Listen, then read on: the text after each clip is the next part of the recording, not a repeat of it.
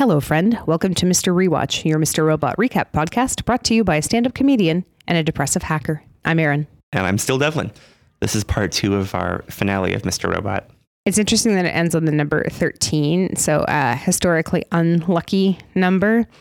And I also thought, the number of disciples of Jesus Christ, if you include Mary Magdalene. Oh, wow. So, I didn't really know about the Magda symbolism, but knowing that they do have like other biblical names, biblical references, I could tell that was going to be something that became important by the end.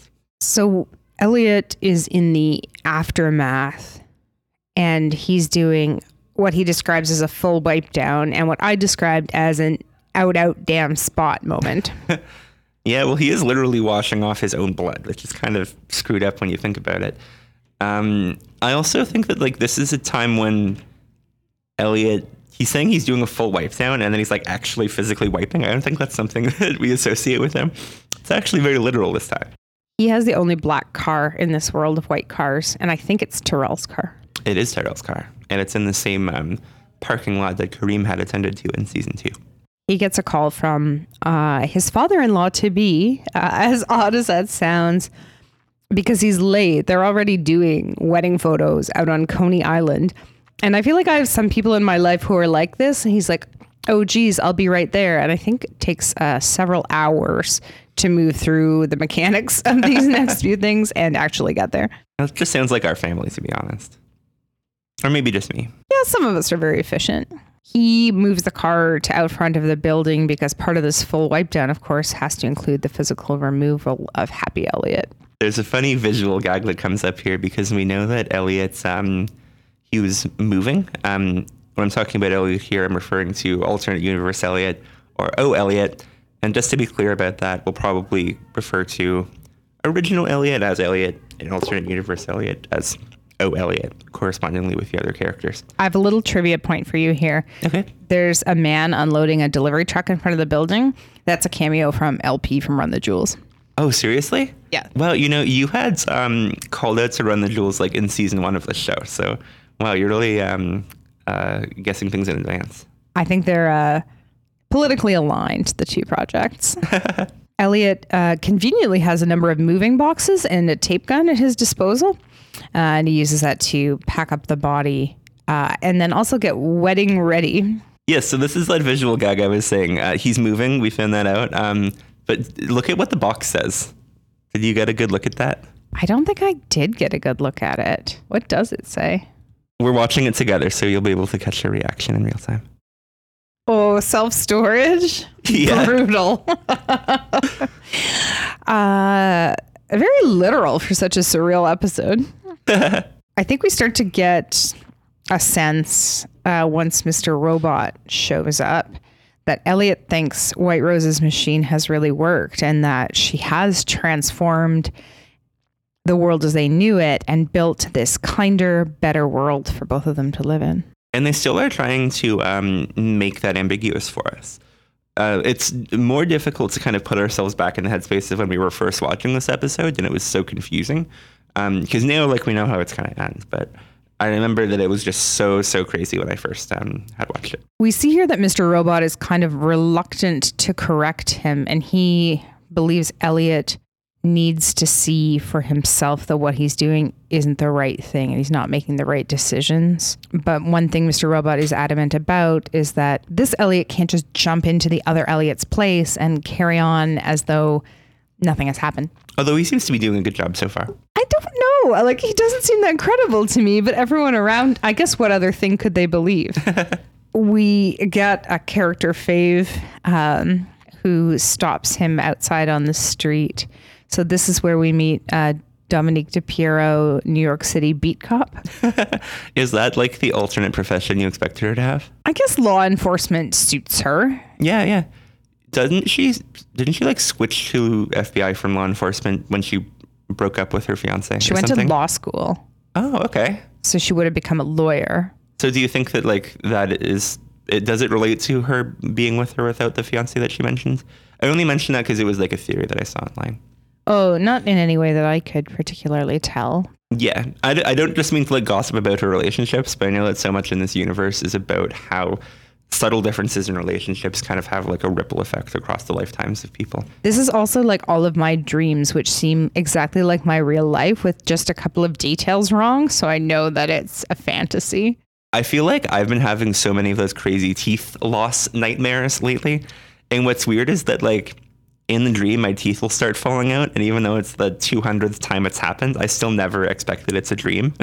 I had those dreams for many years. Apparently a lot of people have them. And it probably is just because I grind so much. I'm a very anxious person. But funny fact about this scene.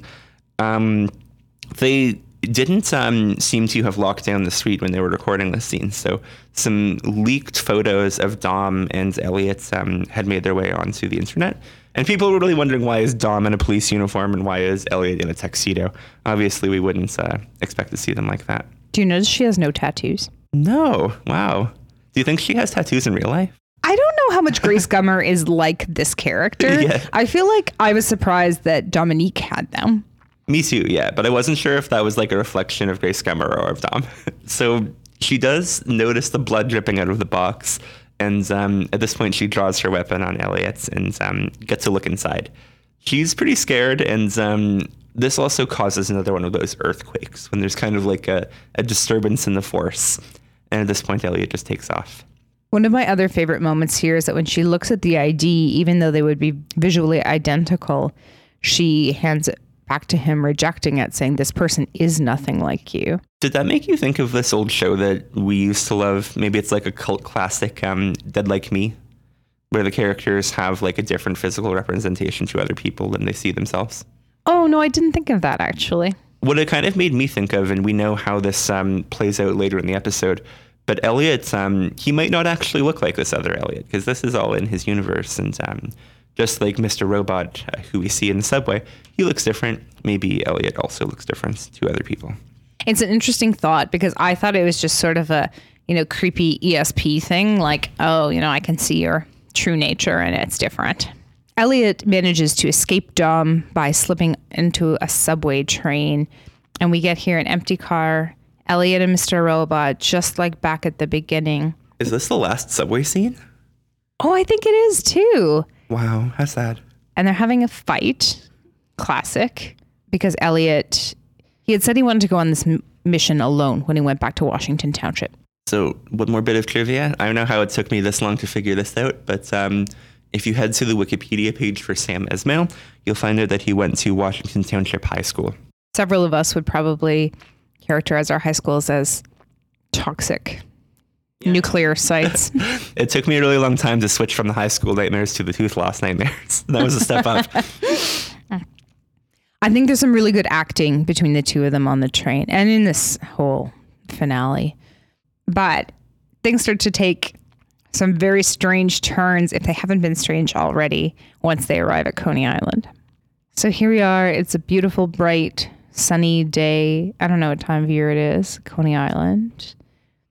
There's no snow. We don't think it's Christmas in this universe, huh? When Elliot arrives at the place where the wedding is set up, I think we notice immediately that all of the guests have the same physique, like hair color and cut. They're all wearing the same outfits, and they're all wearing F Society masks.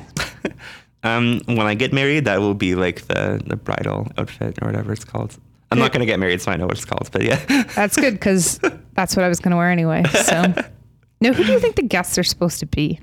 I don't know. It feels so surreal, and I'm not even sure if they are supposed to be people or if it's just supposed to reflect the kind of scrutiny and otherworldliness that Elliot is feeling in this other universe. Mr. Robot offers him his hoodie because it's getting cold. And so that hoodie has become so much a signifier of the Elliot we know that I think it makes things seem more normal to see him put it back on. We also see him wearing the layered tuxedo and hoodie in the 104 hallucination scene. So this brings the weddings a little more aligned. As far as the black hoodies go, when we were starting out this podcast, we got some black hoodies for you, I, and producer Dave, who's not on the line with us right now. I'm still wearing that hoodie right now. Somehow it still fits me 3 years later, but I still have mine. Yeah, so it's like something that we've also been hanging on to over the show as well. Magda had made a joke earlier in the episode about Angela being a runaway bride, and here she really is a runaway bride. And so you had suggested that Elliot putting the hoodie on is kind of our first call back to that earlier hallucination from when he was in morphine withdrawal. And I think these scenes with Angela pull us further and further back into that surreal kind of world. I do think there was a lot of speculation about why Elliot and Angela don't have scenes together, but I actually think it's a storytelling thing, and I'll explain why. So Elliot, this whole finale is trying to get to Angela, and once he gets to Angela, he has no more momentum anymore. There's no more forward motion. So he needs to continue in pursuit of her to keep him stuck in this loop and stuck in this world. So I actually think as soon as they put them in a scene together, it kind of causes that to fizzle out and change. So that was kind of my storytelling rationale for it, but I don't know if you'd agree. I do find that interesting. And I guess we were talking about how while the universe is merging, the characters are actually having more and more conflict. So I think that if there actually was a scene that was with them both, it would really just blow up this universe. And for what it's worth, the rumors that we've heard about Remy and Portia Doubleday, those are all, I think, based on observations of them not having scenes together. So it's really it's constructed backwards. We don't really have any reason to think that there's anything wrong. It just is an inference that people were picking up. So we're watching this again as we're recording, and because we're in Canada, we have 30-second ads that come up every now and then, even though we pay 2 subscription fees just to watch this stuff. So when we were watching it live, so many ads just coming up every other minute. And somehow, in spite of that, it didn't take us all the way to 11:16 like I thought it would. It was supposed to end right at 11:16, right?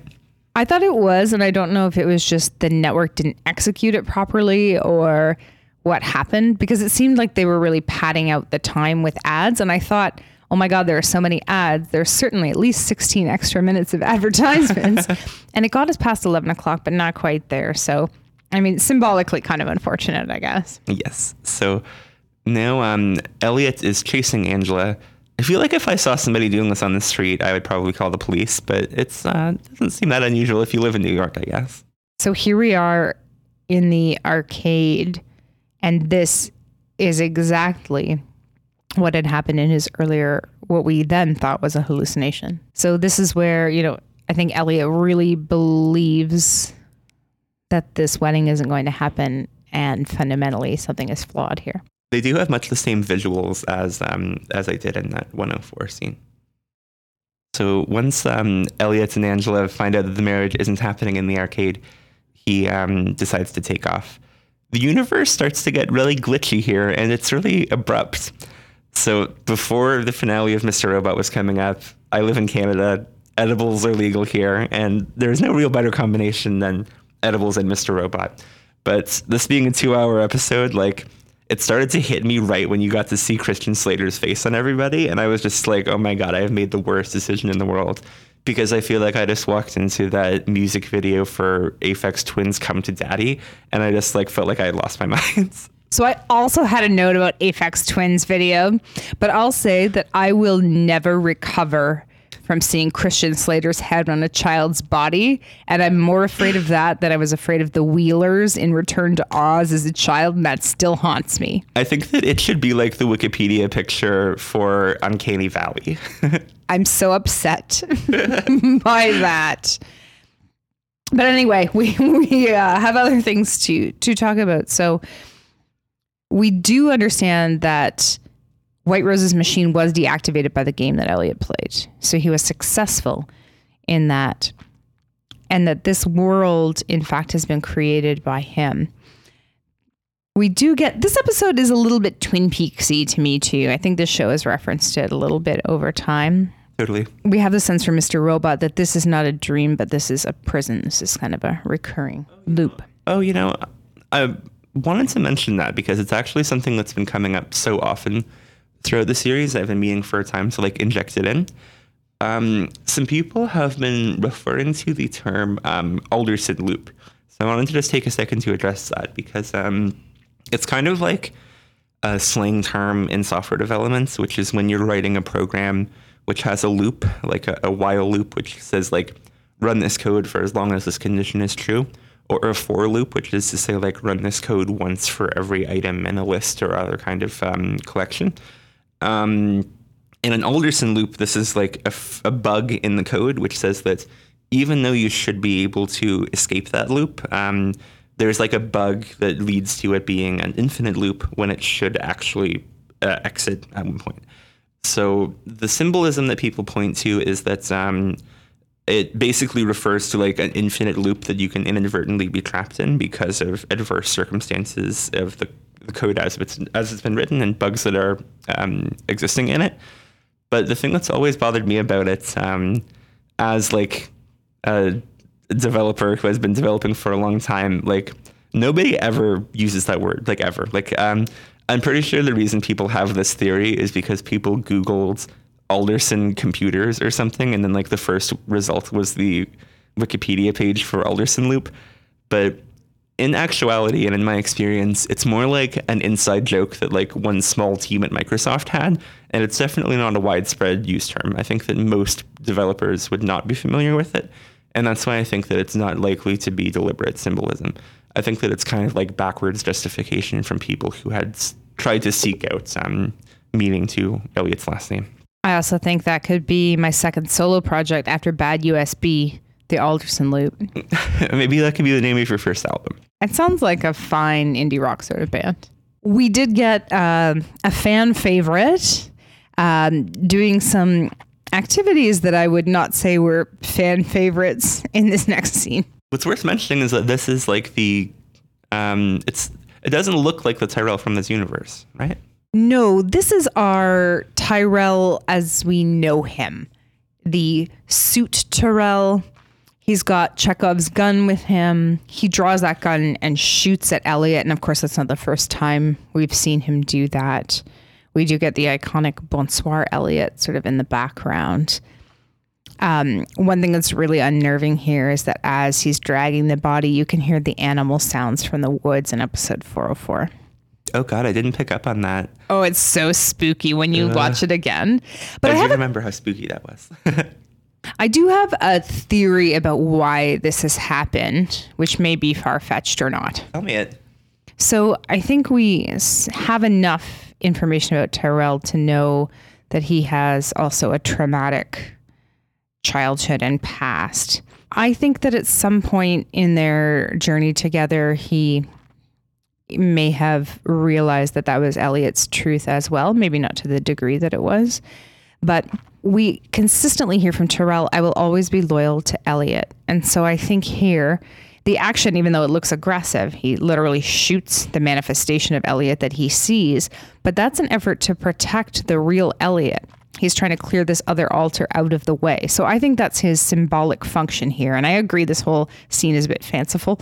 But I think it's his loyalty to Elliot that causes him to shoot the Elliot we know and try to bury him to really protect that core consciousness. You know, that kind of makes me think of that movie, Inception, which, first off, great movie. Have you seen that? Many years ago. Okay, it's great. And it has Ellen Page, so let's say you know that it's like extra great. But in that, they kind of like explore the ideas of the subconscious and kind of like these dream states, which are similar to Mr. Robot here. And in that movie, when a character dies in their dream, they immediately wake up. So this really changes like the game theory that goes on in the conflicts in their dreams, because it can actually be useful bargaining to shoot your friend in the head in that case, because you can be just returning them to waking life.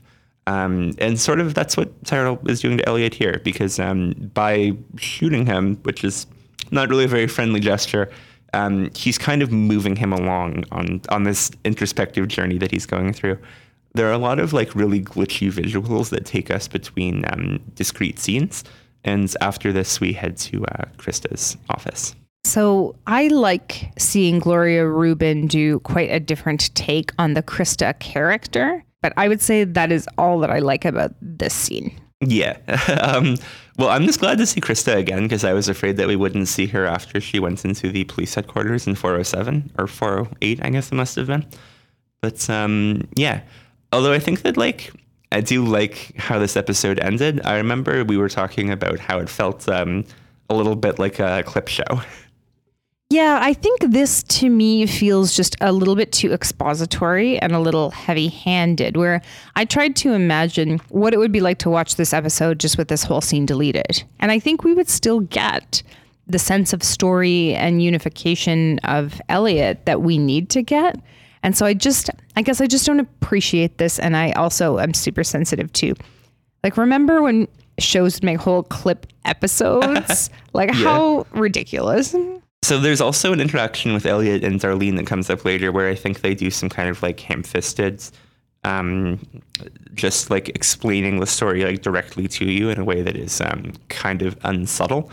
But to be honest, and like I'm not trying to sound douchey about this. I'm not trying to say like we're the only people smart enough to watch this show. I mean, it's not Rick and Morty. You don't need to be that smart.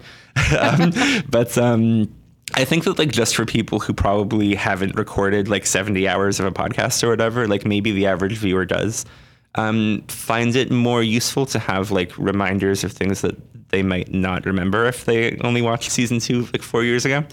The other thing I think is that like they're trying to really ramp up the story into a package. And aside for the deliberate questions that they're leaving for us, they're really trying to spell it out and have there not be any ambiguity. So there is like a really clear difference where the questions that are answered, they're answered pretty definitively. And I think that that's really what they're trying to do. They're kind of trying to settle the discussion before it even begins. Before this scene, we had heard in the background very subtly Darlene's voice trying to wake him. And so one piece of information we do get from the scene is that Darlene is really his strongest link to reality. And so that's why she's been excluded from this whole sort of perfect universe, because then there's really no draw for him to go back to the real world. One thing we should mention is that what we've been calling kind of our Elliot or regular Elliot, he's called the mastermind by the other alters and by the other figures who inhabit this kind of safe mental place that the mastermind is constructed.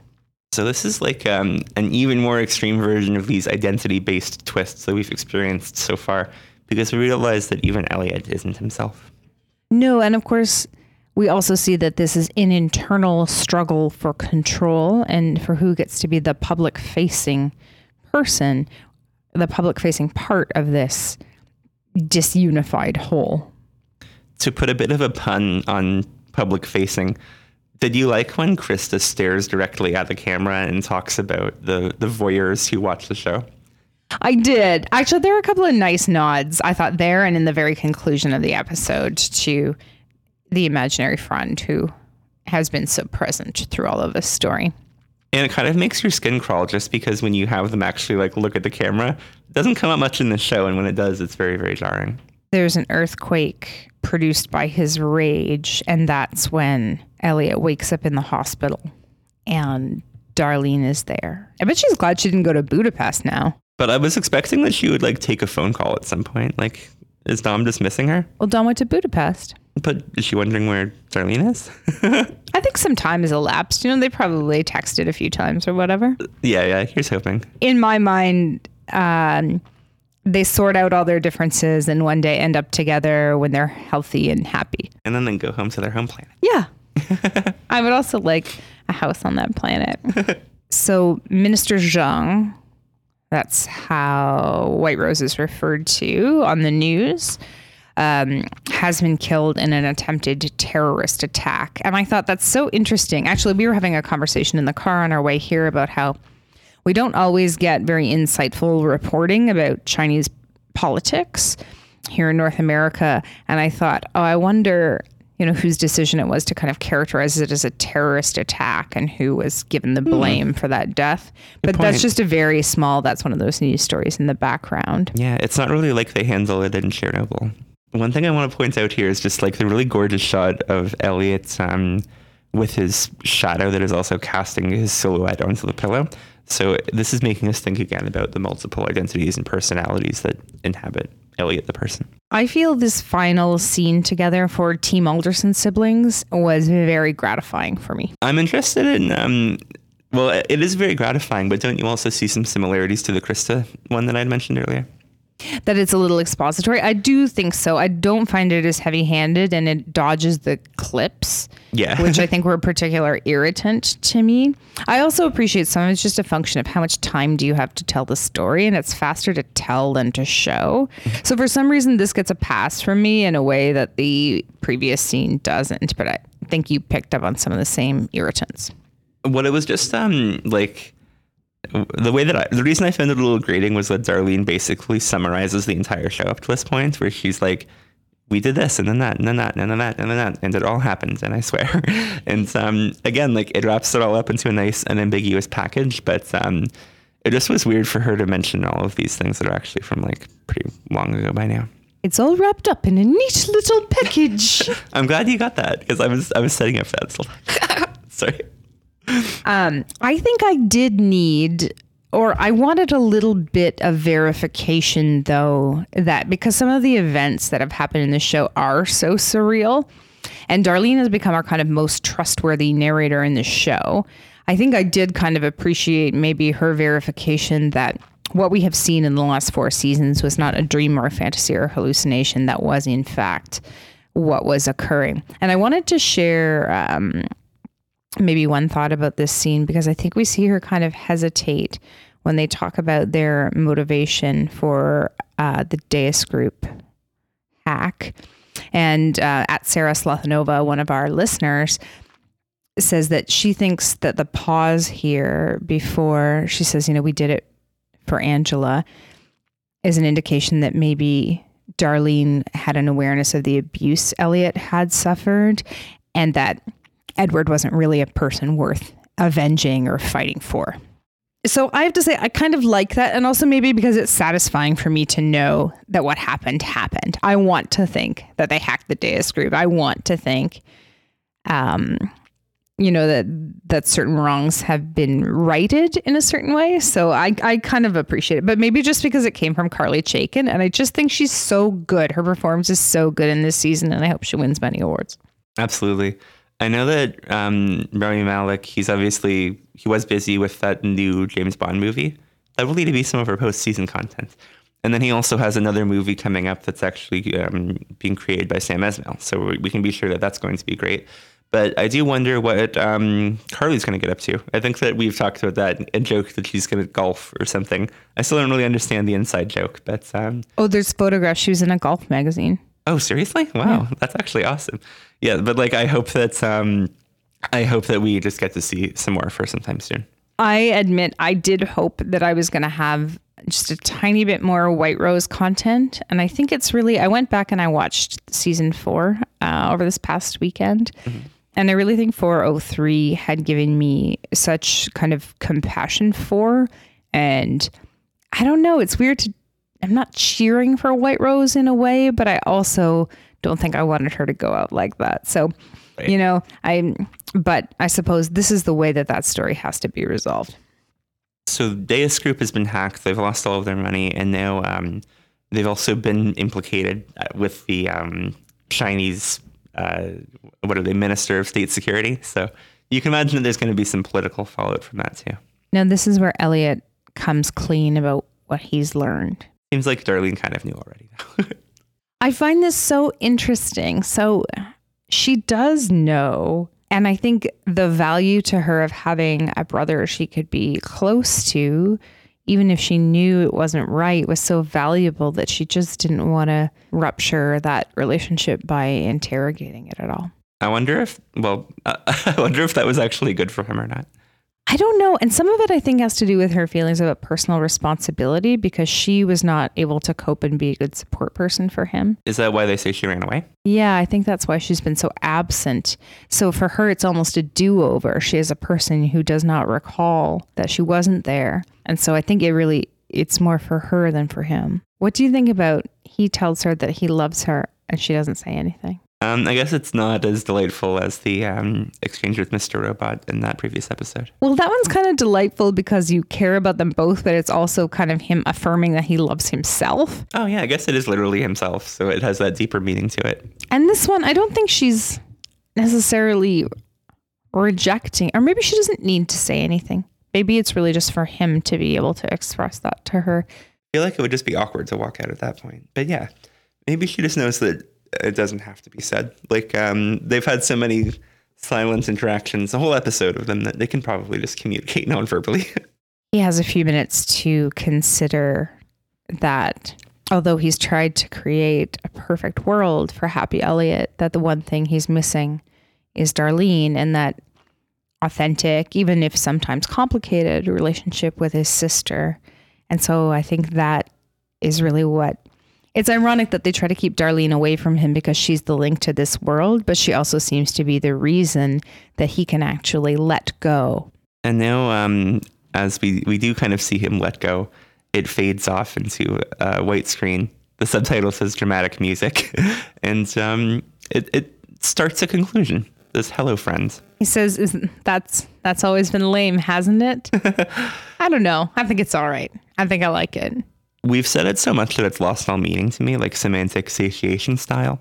This is also a phrase that we've heard before, but he says, he was a guy trying to play God without permission. And so here we see all of the altars, and the sense that we have is that they're all going to unify. So Elliot will have a sort of unified consciousness and will be sort of his complete self out in the world again.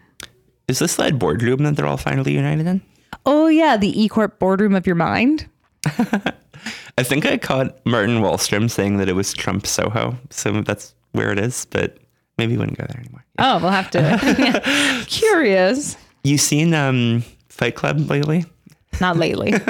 Do you remember the ending, like the climax shots at the end? I don't. Well, they play "Where's My Mind," that song that they pay homage to in the season 1 finale of Mr. Robot. And that plays as they're staring out the window watching the skyscrapers fall.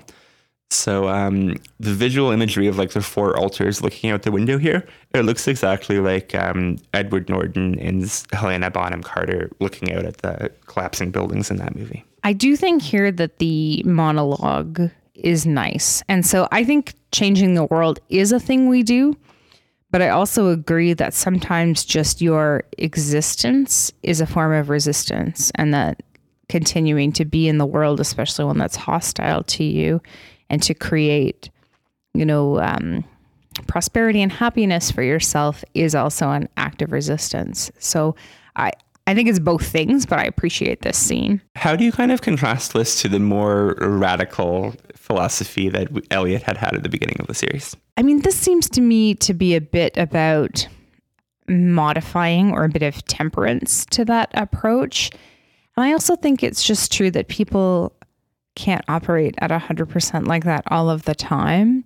So maybe this is a bit like Dom, who needs a little bit of a break and some restorative rest, that I don't think he can continue to take the risks and do the things he's done all of the time for the rest of his life. Yeah. And it's also not up to one person to change the world. I guess just everybody has to do their own part. And sometimes, like Elliot and like you were saying, it's enough just to exist, and to exist in a way that like is defiant to the people who would be trying to oppress you. So he passes from a blue door to a red door, and he steps into a cinema. So in the cinema, we get a really beautiful visual as the episode and the series comes to a close. And so I think some people were dissatisfied with the finale. And one reason I thought that might be when I was a negotiator, I kind of noticed if you had to wait a long time for an outcome, you expected it to be really big. Your expectations would grow. And so part of me thought, because people have known the series was ending and this would be the finale for so long, I wonder if expectations were just extremely high, or people had become very enamored of the particular theories or characters that they really cared about. And so not achieving a certain goal was disappointing here, but I felt satisfied on the whole. Did you feel satisfied with the close? Yes, I think that it kind of like checked all the boxes that I needed checked, and it didn't really like leave me with any questions that are going to keep me up at night, although there's some that are going to be interesting to think about and come back to. What you were saying also, like I think that people have built up their expectations over these 4 years or 4 seasons, and especially with a show that like has set the bar so high, in addition to having a pretty consistent, very high quality, it's also kind of like a backloaded story where like a lot of the payoff has been deferred until the finale, and it kind of like takes a lot of investments just to make it this far. And I think people who have been committed for all of this time, like they're doing so because they think that the ending is going to have a very big payoff. And for me, like I was happy with how it turned out. I know that it can't really ever be perfect, and it can't answer every single question, especially in such like a wide-ranging universe as this one. But I could see how some people would hope that other questions were also answered. I wanted to ask you one more question. What's something about this series that you think is going to stay with you? Good question. I think that like it has some recency bias because this is the episode that we're talking about. But I think that like one thing that really characterized Mr. Robot to me is like the changing themes over the series and how each season kind of had its own feeling. And in this series, like they have so many themes and so many tropes that they take in and they turn them in different unexpected directions. And the show that first off started to be about like hacking and like Raspberry Pi rubber ducky nonsense, it ended up really being more about like relationships and trust. And I talked a bit about how betrayal was a theme of the series in 407. So I think that like it reminds me to kind of take like a more soft skills approach to thinking about these shows and kind of thinking about it in a more character driven way, and thinking more about how characters can relate themselves instead of just like as far as the story goes. One thing that I've been thinking about is the show, when we start watching it, seems to be about one person who's very isolated and feels that isolation very painfully. And I think we live in a world that has structures and systems that are hostile to us.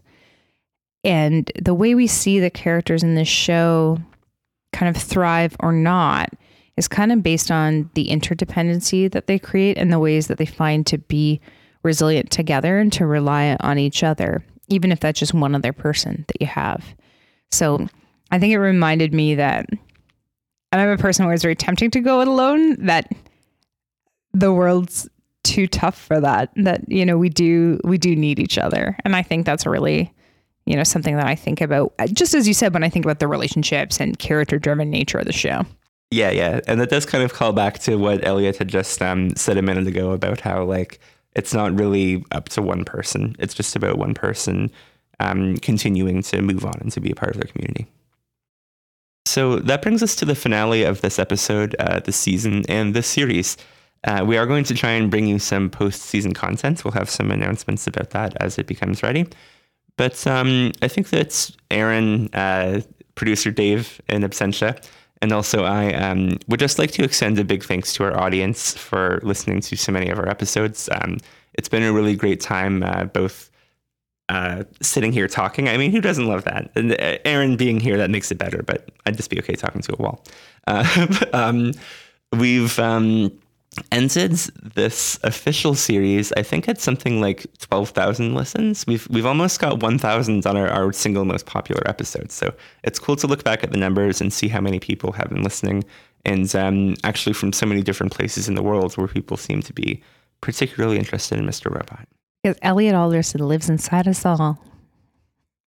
No, I'm being a bit silly, but I really do think, you know, this is truly a story that does touch a lot of people. And we're really grateful for all of you listeners. You figured out the things we couldn't figure out, and you filled in the gaps, and you shared your thoughts and your art and your ideas with us. And of course, you know, without you folks, this show is literally just Devlin and me talking in a room with producer Dave. So, you know, you've really made it something really amazing. And so the community around the show has been very, very inspiring. And I think we also look forward to all the projects that will come next from all of you insightful and creative folks out there. So thank you so much for being a part of our show. And so with that, we come to the end of our final regular season episode. Thank you so very much for listening. I'm Erin. I'm Devlin. Bonsoir.